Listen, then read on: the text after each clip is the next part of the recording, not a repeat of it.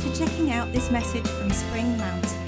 For more information about us and what we do, visit our website, springmountcf.co.uk. Or join us every Sunday from 11 a.m. at Abbey Road in Barrow-in-Furness. If you would like us as a church to pray for you, then please email prayer@springmountcf.co.uk. Was it Autumn that shouted, yay? Do you know, I want to say this morning, that's why Jesus said that we've got to become like children, okay? Because actually we should be that excited even though we're adults. We shouldn't let social norms and people's thoughts of what we're doing stop us from speaking out and shouting out. What do you tend to do when you feel a bit down? How do you make yourself feel happier? Okay? Sorry? Chocolate. Eat. Yeah. Well, when I eat, it makes me feel more down because I shouldn't be eating the chocolate I want to eat. But anyway. Well, I found 14 tips for you this morning. 14 tips that only take about 30 seconds each to cheer you up when you're feeling down. That's good, isn't it? If you don't get anything else this morning, here's some tips. Smile more.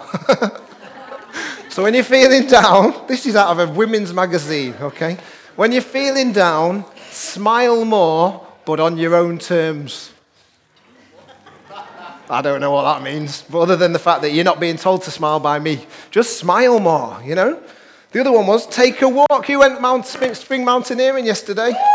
Yeah? Did it cheer you all up? Yes. No. Yes. Because it was sunny.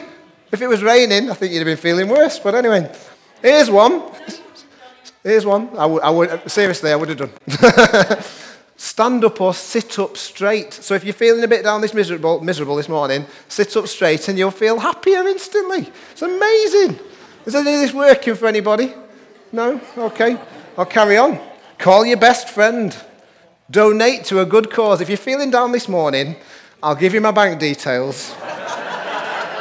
And you can feel free to put as much in there as you want, and it'll make you feel better. It'll make you feel better. If you want to, you can give it in the collection or the pavilion, or Ian Salter's asking for some as well, are you? No? Okay. Right, okay. Do a good deed. Do a good deed for somebody. Yeah? Anyone feel better when they've done something good for somebody? Yeah? Yeah, okay. Buy concert tickets. Who'd have thought? Then you'd spend a fortune on concert tickets and feel rubbish. But anyway, say thank you. Here's another one, and I think Donna and Peter love this one. Find a puppy to cuddle. Yeah. Okay. Apparently, Joel in Gloucester works in the NHS trust down there, and they do have a department that take dogs round to the hospital wards for people to stroke because it makes them feel better. So there you go. Who would feel better if they had a puppy to cuddle? Okay. Maybe that's one thing we need to start giving out on the door, okay? Have a puppy to cuddle. Anyway, can you get the idea? When we, remind yourself it's temporary. Download an app. Take a deep breath. Everybody take a deep breath. Do you feel better? Yeah, there we go. Okay, anyway, enough of that nonsense. Okay. But when you feel down, you've got to do something about it. Because if you don't, you've got to find a way out of it. And last week, we've been doing our series. We started our series on Esther. And we looked at Esther chapter 1, where Xerxes was exerting his power.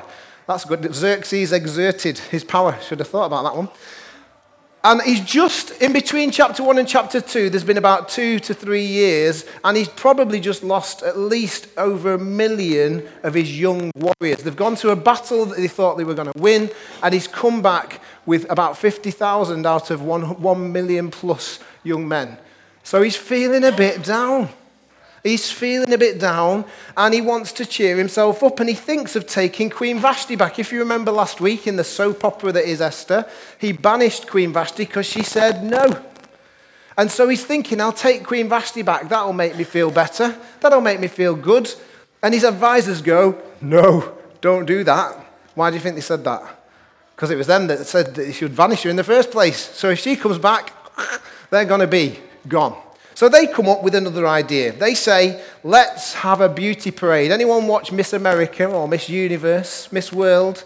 Yeah? Here's a little clip from a contestant from Miss America in the most recent years. Here we go. If you can hear it over the music. Recent polls have shown a fifth of Americans can't locate the U.S. on a world map. Why do you think this is? I personally believe that U.S. Americans are unable to do so because some people out there in our nation don't have maps, and I believe that our education, like such as South Africa and Iraq, everywhere like such as, and I believe that they should, our education over here in the U.S. should help the U.S., or should help South Africa, and should help Iraq and the Asian countries, so we will be able to build up our future. Thank you very much. Okay, anyone any the wiser as to why? Can Americans in the congregation, can you find America on a world map? Yeah? Okay. Maybe you should enter Miss America. You might win, Eric. Okay. The difference between the beauty pageant, as we're going to see, is that this beauty pageant wasn't just about the looks, wasn't just about the intellect. It included a night in the king's bed. That was what it was about. It was a pagan culture, and it included an audition to see those things. So we're going to look at Esther chapter 2 this morning. I'm going to read it from the Message version. I'm going to read it all the way through, and you get the drift of the story. There's three characters we're going to be really looking at, and that's King Xerxes, Esther, and Mordecai. So Esther chapter 2, hopefully it will be on the screen, and hopefully it will be a bit bigger and bolder today for those who can see maybe. Okay. Esther chapter 2 says this: Later, when King Xerxes' fury had subsided, he remembered Vashti and what she had done and what he had decreed about her. Then the king's personal attendants proposed, "Let a search be made for beautiful young virgins for the king. Let the king appoint commissioners in every province of his realm to bring all these beautiful young women into the harem at the citadel of Susa. Let them be placed under the care of Hegai, the king's eunuch, who is in charge of the women, and let beauty treatments be given to them. Then let the young woman who pleases the king be queen instead of Vashti." This advice appealed to the king, and he followed it. Now there was in the citadel of Susa a Jew of the tribe of Benjamin named Mordecai, son of Jair, son of Shimei, the son of Kish, who had been carried into exile from Jerusalem by Nebuchadnezzar, king of Babylon. Among those taken captive with Jehoiakim, king of Judah. Lots of names. Keep up, it's confusing. Mordecai had a cousin named Hadassah, whom he had brought up because she had neither father nor mother. This young woman, who was also known as Esther, had a lovely figure and was beautiful. Mordecai had taken her as his own daughter when her father and mother died. I've just realized I'm now reading from the NIV because my Bible has changed, so that's fine. You could have pointed it out to me. I'll switch it, okay? I'll switch it. Okay. Hegai liked Esther and took a special interest in her. Right off, he started her beauty treatments, ordered special food, assigned her 7 personal maids from the palace, and put her and her maids in the best rooms in the harem. Esther didn't say anything about her family and racial background because Mordecai had told her not to. Every day, Mordecai strolled outside the court of the harem to find out how Esther was and get news of what she was doing. Each girl's turn came to go in to King Xerxes after she had completed the 12 months of prescribed beauty treatments. 6 months treatment with oil of myrrh, followed by 6 months with perfumes and various cosmetics. When it was time for the girl to go to the king, she was given whatever she wanted to take with her when she left the harem for the king's quarters. She would go there in the evening, and in the morning she would return to a second harem overseen by Shashgaz, the king's eunuch in charge of the concubines. She never again went back to the king unless the king took a special liking to her and asked for her by name. I'm going to stop there, and we'll read a little bit more in a minute, okay? So, you get the picture. The king is auditioning women to be his queen. In this passage we've just read, there is a role of honor. There's a role of honor. Now, genealogies in Jewish culture were really important, but to us, they don't mean an awful lot. In Jesus' role of honor, if you like, there was Rahab the prostitute, people you wouldn't be necessarily proud to say you were an inheritance from. But in this role of honor, we see a name of Shimei. He's mentioned in 2 Samuel. Shimei is mentioned at the time of David. And at the time of David, he's following David and his men, throwing rocks at them and cursing them and saying all sorts of things about that David shouldn't be king. And David's men say to David, you should have him killed. You're the king. He's speaking out against you. You should have him killed. Well, if David had done what his advisors have said, there wouldn't have been any Esther and Mordecai. That rhyme would have died. So the Jews would have been aware of this. The Jews at the time, as they read this story, would know that that's the case. And David says, maybe he's speaking God's truth to me. Maybe I shouldn't retaliate. Maybe this man is speaking God's truth to me. And in church, that's what we endeavor to do, is to speak God's truth and to hear what God has got to say. It also tells us that he's a Benjamite. Who else was a Benjamite in the Old Testament? King Saul. He's of royal line. That's relevant because King Saul was God's chosen man. Shimei is also that, which means Mordecai is part of that line. And he's looking out for Esther. Why? Mordecai, it tells us, he's adopted her. He's taken her in. We saw a film. Anyone seen the film Instant Family? Yeah. It's quite hard work. It's a roller coaster of emotions with some laughing but some tears. And it does tell a very real story of what it's like to foster and to adopt. I'm going to upset Kaz now because I'm going to say that actually the only thing that was a little bit unreal is the fact that the two social workers are there at every single stage of the process in every situation. You don't get a mixture. And actually, it's quite an amazing film. It's quite an amazing story. But Mordecai chose Esther. He chose her. That's special, isn't it? When we see people fostering and adopting, they choose someone to be part of their family. It's not an easy choice, but it's a choice that's made. And I want to just remind you of something that it says in God's word. We want to speak God's truth, don't we? Yeah? In the New Testament, it tells us what true religion is. Anyone know what true religion is? Eric?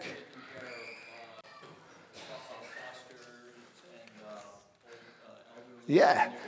It's taking care of the widows and the orphans. Yeah, the American version, it's fine. We're okay. Taking care of the true religion, it says in the New Testament, is looking after the widows and the orphans. So if we want to start pointing fingers in our churches or in our religious cultures, how many of us are doing that? Because actually, there is a Christian work called Home for Good where it talks about going down that route of looking after the widows and the orphans, particularly the orphans. True religion is looking after the widows and the orphans. How many of us want to be that true faith, if you like? Choosing to love and take care of someone in your family is not easy. It's not easy. But the Bible also tells us that we can be adopted into God's family. Why? Because he chooses you. He chooses you.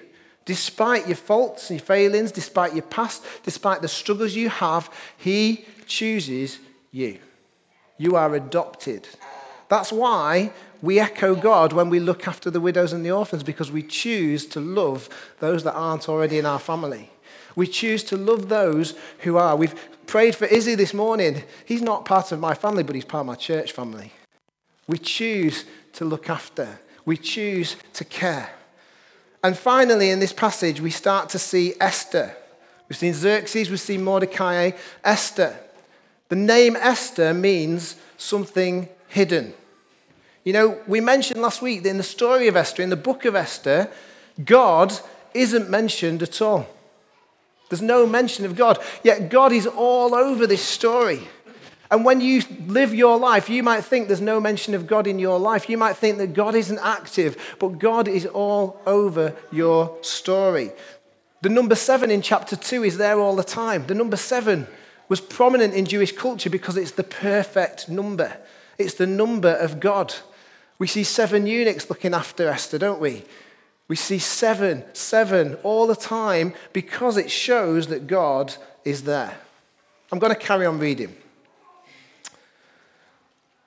When it was Esther's turn to go to the king, Esther, the daughter of Abihail, the uncle of Mordecai, who had adopted as his daughter, she asked for nothing other than what Hegai, the king's eunuch in charge of the harem, had recommended. Esther, just as she was, won the admiration of everyone who saw her. She was taken to King Xerxes in the royal palace in the 10th month, the month of Tebeth, in the 7th year of the king's reign. And the king fell in love with Esther far more than any of the other women or any of the other virgins. He was totally smitten by her.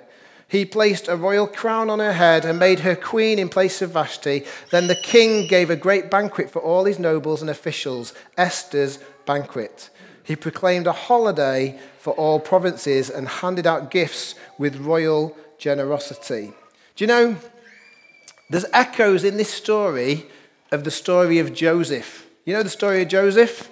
Yeah? Not much mention of God in that story either, but actually God is all over it. And Joseph finds favor no matter where he is. Whether he's in Pharaoh's court, whether he's in Potiphar's court, whether he's in the prison, he finds favor. Daniel's another one. He finds favor in a foreign land because God is present. However, there's lots of judgment from the Christian community on Esther and Mordecai. Lots of judgment. Because people say, well, they shouldn't have been there in the first place. Some of the Jews had gone back to Jerusalem to rebuild, and they shouldn't have stayed behind as it was. They were disobeying God when they stayed. Also, they sometimes say, well, Esther shouldn't have got involved in this beauty pageant. As a Jew, she shouldn't have done that. She shouldn't have gone for a night with the king. She shouldn't have slept with the king. All of these things, she shouldn't have covered up her religious background. Can you understand those comments? Yeah? And I want to talk this morning mainly about judgment, really. Because actually, when I look at Esther chapter 2, people judged them for what they did. And we've sung this morning, the very first song we sang started by saying, I was buried beneath my shame. People have walked into our church and been welcomed, but also some people have come to our church sometimes, and all of us this morning, if I asked you honestly, if you were ashamed of things in your past, many of us would have to put our hands up. I'm not going to ask you to do that. But we carry a shame that Jesus nailed to a cross. We carry a shame that God has wiped away. And I want to use an illustration that is a little bit humorous, but for a very serious point, okay? You need to bear with me with this, okay? We also are very quick to judge when we've not been in that situation ourselves, I want to point out. I want to say this, Esther didn't have a choice. The king came and took her. She couldn't say, no, sorry, I'm not getting involved. She had to go. She didn't have a choice when the king called. She didn't have a choice in these situations, and God still used her. Think of a massive issue that the church often rails against. Don't shout it out. Think in your own mind of the issues. You know, the ones where you see people with placards and snarling faces, when actually the Bible says a mean look is just as bad as some of those other things. Think of the times, the big issues that affect Christians, and the reason why some people won't get involved in the church at all. And I'm going to make a little bit of an illustration, okay? Imagine in God's word, throughout God's word, it regularly said, do not support Manchester United. Okay? I'm sorry to choose this one, but it's close to my heart, okay? Imagine in God's word, throughout God's word, it has regularly said, do not support Manchester United. Well, for one reason, there's a devil on the badge. Simple. No Christians should support Manchester United. Okay? But let's imagine this morning that a Manchester United fan has come into our church and they're ashamed. They're full of that shame. They're carrying this burden. They're carrying this weight. They don't want to admit it to anyone because they thought they'd dealt with it, but it keeps coming back. And a lot of them have realized they can step away from it because there's no success anymore. And they've stepped away from that. And imagine, just imagine that I stand up in church with a well-meaning heart and I say, guys, Manchester United fans are evil. There are some people, when I'm saying this, there's some people starting to stir a little bit inside. Andy, is this upsetting you a little bit? Yeah, okay. Because actually, that's what Andy chooses to follow. But actually, I might be loving and kind, but actually what I'm doing is I'm heaping more shame on Andy. Yeah? Would you agree? Or then I go on social media and I start writing Yes, Man United fans are all doomed to the pit of whatever, okay? He reads that and he sees all these other people from our church commenting, going, oh, yes, I agree, amen, brother, preach it. Yeah? How would he feel? He's buried beneath his shame. Yeah? Because actually, we're saying, it says throughout God's word, do not be a man. It doesn't, can I just say, it doesn't. Although I'm sure it would have been if Jesus was around now. But if it said all the way through, do not support Manchester United, do not go this way. And actually, Andy, let's say Andy doesn't come to our church anyway because he's from away. But let's say he never came back again because of those comments. We've lost. We've lost what we're here to do. We are here to love. Now, you know I'm not talking about Manchester United. You know I'm not talking about Manchester United. I'm talking about that issue that you thought of when I said think of an issue that affects the church. Because actually, will there be Manchester United fans in heaven? Sadly, yes. And I will love them with perfection. I love Andy to bits. I love anyone. Alan Docker's a Man United fan as well, so we love Alan as well, so it's fine. But will there be Man United fans in heaven? Yes, because if they've chosen to follow Jesus, they've been forgiven. Even if sometimes they slip back into their old ways. Are you with me? And actually, so often as Christians, we can judge some big issues in the world. And actually, I see Christian posts that aren't loving. I see Christians that talk rejection without necessarily meaning to. I see a comment made that can cause somebody to go, I'm not going to have anything to do with church if that's the way it is. I'm talking in a funny way, but about a serious issue. Our hearts are not to judge. I read a quote this week, and it's a long quote. It says this: it is often easy to look at other people's decisions and judge them, thinking that we know clearly what is right and what is wrong, and that if we were in their shoes, we would have known what was the right thing to do. It is easy to talk about ethical or moral issues in the abstract because in any theoretical situation, we can define it that the choices are clear. But life is not that neat and tidy, is it? I believe Esther chapter 2 shows us a woman who goes and sleeps with a pagan king. And she's a woman of God. Will Esther be in glory? Yes. Does God love her? Yes. Does God love that choice? Maybe she didn't have a choice. Maybe she could have stood up, but then she would have died, and the great history of rescue that happens next would not happen. Why did she lie about her inheritance? Because in those days, the Jewish nation were being persecuted. It was dangerous. So who are we to judge? We are not living in that place and in that time. Who's heard the phrase, hate the sin, but love the sinner? Yeah? I don't think that phrase is very helpful. Because actually, as soon as you start hating the sin, the person who's the sinner feels that you hate them. Feels that you hate them. Because it's very difficult to separate. Yes, God hates sin. But who in this room can put our hand up and say we're without it? None of us. Not one of us. And so actually, God says, I don't like some of the things you do, Johnny, but I love you. I love you. And even though I've come before God and I've confessed my sins and I know that Jesus paid the price for me and I know that my past will not define me and I know that my sin is gone. The Bible says he chooses not to remember it, that it's as far from the east as from the west, our sin. I was going to tell a story about a young girl who did come into this church probably 10 or 15 years ago and somebody simply advertised their charity, which as a Christian, very positive.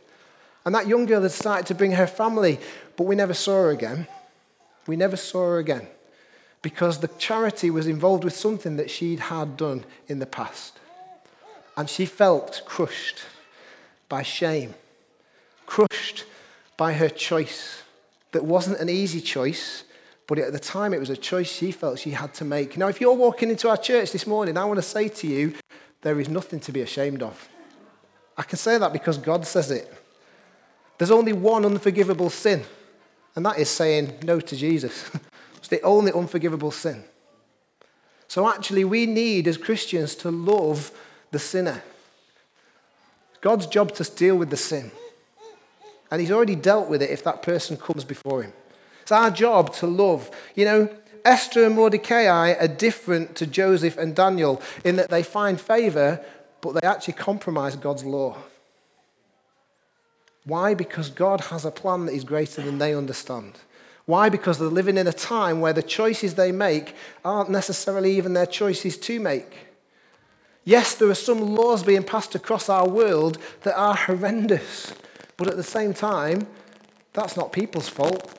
That's the people in charge, and we need to pray for our rulers and our leaders that they make wise choices. And we need to love the people who go through this process. You know, Esther has no choice of sleeping with the king. She marries someone from a pagan nation. She has no choice. Esther keeps her religion secret because Mordecai told her to, because she has no choice. And yet there are people in communities of church that go, oh, Esther and Mordecai, I'm not sure about them. Not sure about them. God is still with her and uses her for good. So this morning, if you've come in here and you feel shame about your past, your present, what's going on, then God says you don't need to before me. You need to just give it to me, because I can nail your shame to the cross and leave it there. I can nail your past to the cross and it's gone. And I can help you walk into the future without it. And yet so often we point fingers, and when we find ourselves in those situations, we then don't know what to do. We're all worried about how people look at us, aren't we? You know, I've purposefully worn my torn jeans today in case some of you think, oh, Johnny's wearing ripped jeans, that's terrible. You know, that's not terrible. God loves me. I'm not ashamed. God loves me. God loves me. And God's plan is taking shape all around Esther. What do we see in this story? Esther gets special treatment. Why? Because God is with her. She gets special treatment from the king. You know, how long did it take you to get ready this morning? About 3 minutes. I was going to be mean, but I've been talking about judgment, so I'm not going to say you can sleep. But anyway, you know, how many of us, you know, sometimes it feels like 12 months waiting for some people to get out of the bathroom. Yeah? It took these ladies 12 months of beauty treatment to be even stand before the king. One of the reasons is because it was to get rid of any tan. Because being out in the sun was a sign of slavery. So 12 months without the sunshine meant they were all as pale as each other. Pale was a beautiful thing, ladies. Okay? Beautiful thing. It was a sign of the queen. You know, sometimes, who's exfoliated this morning? Eh? Thanks, Raymond. I can tell. Who's moisturised? Moisturised? Yeah, oh, look at these moisturised. Raymond again. Look at him. Top of the class. Bobby. Yeah. Great. Conditioned their hair this morning. Yeah. Shirley and Deb. Oh, Eric, Jackie's doing well there as well. Rebecca. Liz. Lovely. It looks lustrous. That's the word, isn't it? Do you remember Wash and Go? Yeah. That was easy, wasn't it? I washed and it went. But anyway. Sorry. These girls were being used. As we come to the end of chapter 2, these girls were being used by the king because he would sleep with them for the night and send them to this other harem, and if he never called for them again, they were stuck there. They couldn't marry anyone else. They couldn't go on to have children. The king was evil, horrendous man, and he was using these women for his own gratification. He was using them for his own glory. They were being used to cheer him up. And you know, Esther, it tells us in this passage that Esther went just as she was. She listened to the eunuch, and she didn't go with any bling. She didn't go with the jewelry. She went just as she was, and she was accepted by the king. She went just as she was, and she was accepted by the king. So the message in chapter 2, as well as we should be very slow to judge and very quick to care. We should be very slow to point fingers. Even in massive issues that rage across our world, we should be very slow to jump in. The message in Esther is just be yourself. Come as you are. Because there's no shame in being you. There is no shame in being you. God loves you. God wants you as you are and wants to transform you. Not only that, he wants to put a crown on your head, because he wants to choose you into his royal family. He wants to say you're a princess, you're a prince, you're a king, you're a queen. He wants to make you known as his son and his daughter. I love that phrase, if you've ever seen The Shack. God in The Shack continually says, oh, I'm especially fond of that one. I'm especially fond. You know, God is especially fond of you. Whatever you've done, whoever you are, he is especially fond of you. As we come to the end of the chapter that we didn't read, Mordecai is still watching over Esther. He's a good carer. He's watching her to make sure she's okay, to make sure she's safe. And he finds out that there's unloyalty to the king, and he uncovers a plot to kill King Xerxes. And he gets message to the queen who says, tell the king, and the plot is foiled. This evil, wretched king is saved. Why? Because one man stands up. One man does good. So as I finish this morning, we need to ask ourselves, me included, do we sometimes get judgmental? Do we sometimes point the finger? Even in things where we can point to Scripture and say, well, it clearly says, do we sometimes get a bit excited about that? When God says we need to love, we need to care. Are we worried this morning about being accepted? Let me ask you, how's your obedience to God? Because it was through obedience to God that Esther was accepted. Obedience to the king, even the evil one. She was obedient in that situation. Final question. Do we care for other people? Do we care about people? Do we care about people in God's church? Because you know, there will be murderers in heaven. Ones that have come to Jesus and said, I'm really sorry for my past. There will be people with addiction in heaven because God has set them free and because God has come into their life. There will be people in heaven who you would not expect to be there because God is sovereign. Esther chapter 2 tells us that regardless of our right and our wrong, God is still able to work through our choices to bring his perfect and pleasing will. You know, there is no condemnation for those that are in Jesus. No condemnation. If you're in Jesus, nobody can judge you other than God. And he says, come to me. Come as you are. None of us should throw the first stone. None of us can throw the first stone, yet we hurl them about without thought of the targets we hit unknowingly. Come as you are. So this morning, let God sit on his throne. Let him be the judge that is fair and right. Let him be the one that brings the sin to the ground. And our challenge is to be obedient and loving. And I want to finish by saying, love is patient. Love is kind. Love is not self-seeking. Love does not condemn. It doesn't criticize. It doesn't keep record of wrongs. And that's a good job in all our cases because God loves us. He loves us because he loves us. And he says, I'm slow to anger and I'm quick to love. This morning, will you come as you are to him? I'm going to invite the worship group up. And if you want to invite God into your life for the first time and say, God, I want you to nail my sin to the cross. I want you to nail my shame to the cross. And I'm going to walk forward knowing that, Jesus, you are the King of my life. I want to invite you this morning to come and ask someone from the prayer team to pray that for you and pray that with you. Or maybe this morning, you're somebody who recognizes you've made judgment calls that might not always have been right. Yes, they might have been true, but they might not have been loving. And I believe that God wants us to just nail that to the cross too.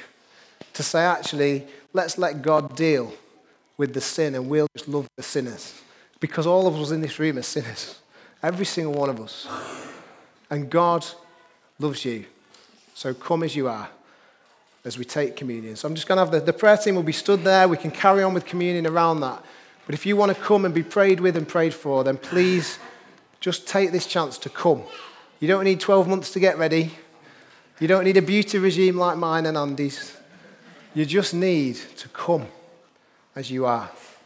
And he will do the rest.